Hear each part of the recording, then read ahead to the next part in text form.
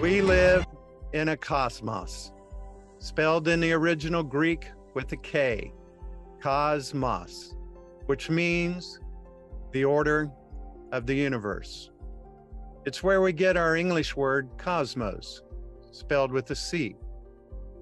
Yet that word in the West tends to mean a flat land of only physical matter, nothing but energetic particles, stars, and planets, extending throughout a space-time continuum, combining and evolving to make up everything in the universe. Yet, in reality, we live in an integral cosmos, a cosmic mandala, a multi-layered, pluridimensional, dynamic spectrum of existence, a vast mandala of evolution arising in 4 quadrants, extending from the physical realms to biological life, to mental thought, to the soul and spiritual domains as one shimmering divine reality of spirit and action, what Ken Wilber calls a morphogenetic developmental space.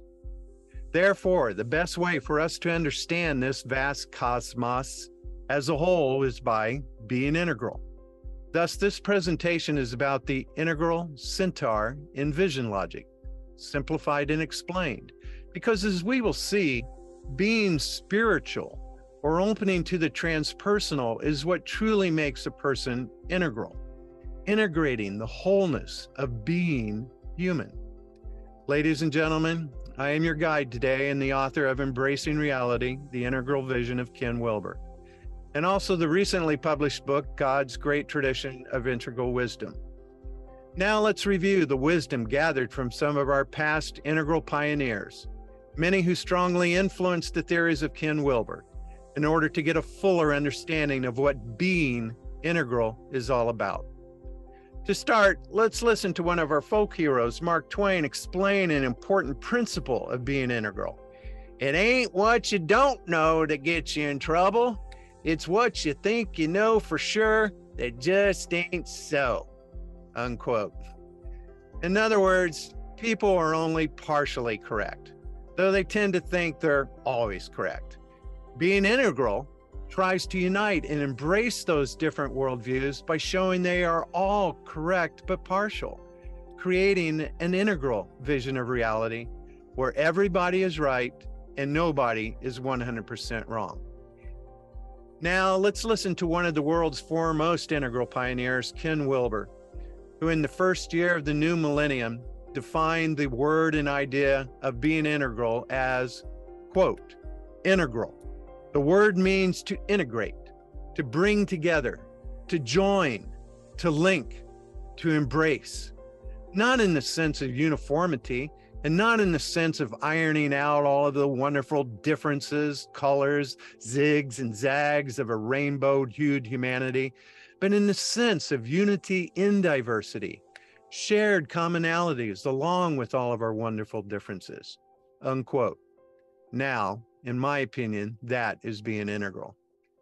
Next, let's take a few minutes to review some of Ken's major sources of inspiration, starting with John Gebser, a German poet and historical scholar who was writing during the mid-20th century while Europe was at war with itself and the world. Gebser was the first person to use the word integral consciousness as being an actual structure in consciousness development.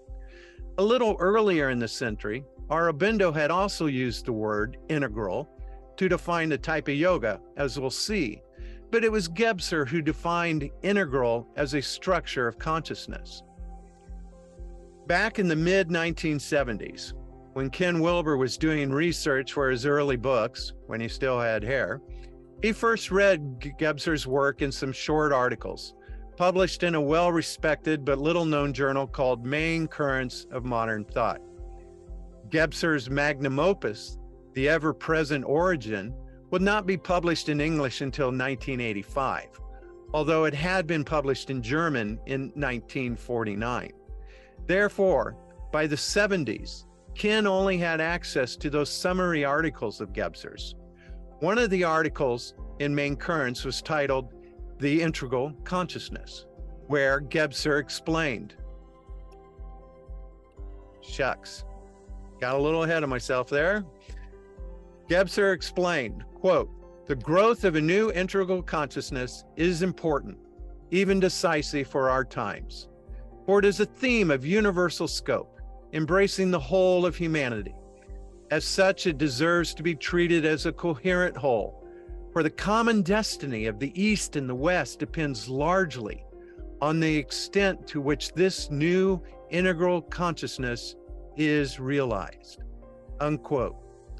Georg Feuerstein, a well-respected scholar on yoga and personal student of Gebser's, a German who lived in England and then in the United States, and who would later become a friend to Ken Wilber, noted this fortuitous connection. Ken Wilber first utilized the Swiss scholar's ideas in his Up from Eden, and later in Sex Ecology Spirituality.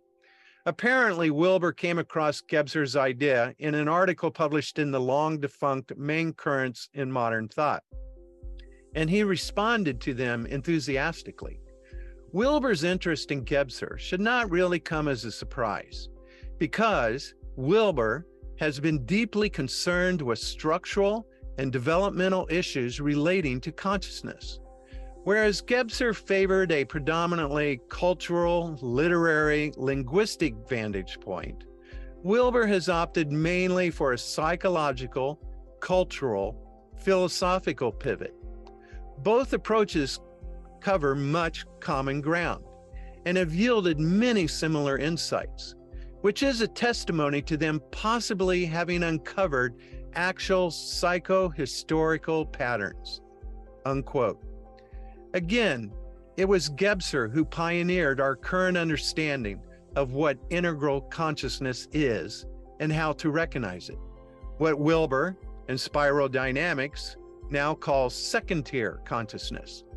Mostly, it is the ability to be transparent to the previous structures of conscious development, something the earlier structures cannot do. Gebser emphasized that the new emergent qualities of the integral structure, which he suggested were first emerging in the 20th century in art, literature, and even scientific thinking. Thus, he explained, "Whoever has ennobled, intensified, and prepared one's consciousness so that an enrichment of the integral consciousness is achieved, lives in a state of participation in the world as a whole. This participation, which is conditioned by integral consciousness, and which, even now, is to be found in the individuals in every part of the world, holds the possibility for healing of the world. It will depend on those few who are already consciously realizing this process and who are thus enabling new forces to take effect in the individual, the world, and humanity," unquote. Obviously, Gebser felt that being integral was essential for stabilizing a peaceful global order instead of the threatening world wars which have dominated our recent history. Such an evolutionary vision inspired Ken Wilber, as it now inspires many of us. As I mentioned, Feuerstein, as a student who studied with Gebser in the last years of his life, Gebser died in 1973, explains the significance of being integral in his excellent but now out-of-print book titled Structures of Consciousness. Here, Feuerstein reviewed Gebser's work and the profound influence it had on Wilber's integral theories. For example, both integral philosophers appeared together in an issue of What is Enlightenment in the late 1990s. In his book, Feuerstein further clarifies the integral mission. Quote, "This nascent aperspectival, meaning not one perspective, or a-rational integral consciousness, for the first time in human history, permits the conscious integration of all previous but co-present structures. And through this act of integration, the human personality becomes transparent to itself, so that the originary presence, the spiritual, is directly awared," unquote. Originary refers to the ever-present origin, or the ground unconsciousness, or even God as consciousness. Consequently, such integral awareness influences not only the individual, but the whole collective society.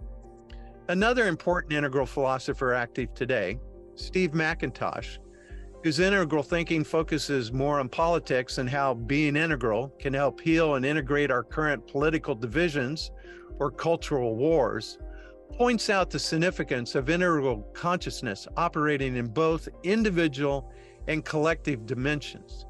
Quote, "The point is that the subjective systems of consciousness and intersubjective systems of culture co-evolve and are deeply intertwined. Even though consciousness is individual and subjective, and culture is collective and intersubjective, these overlapping domains of interior development share the same source of energizing power," unquote.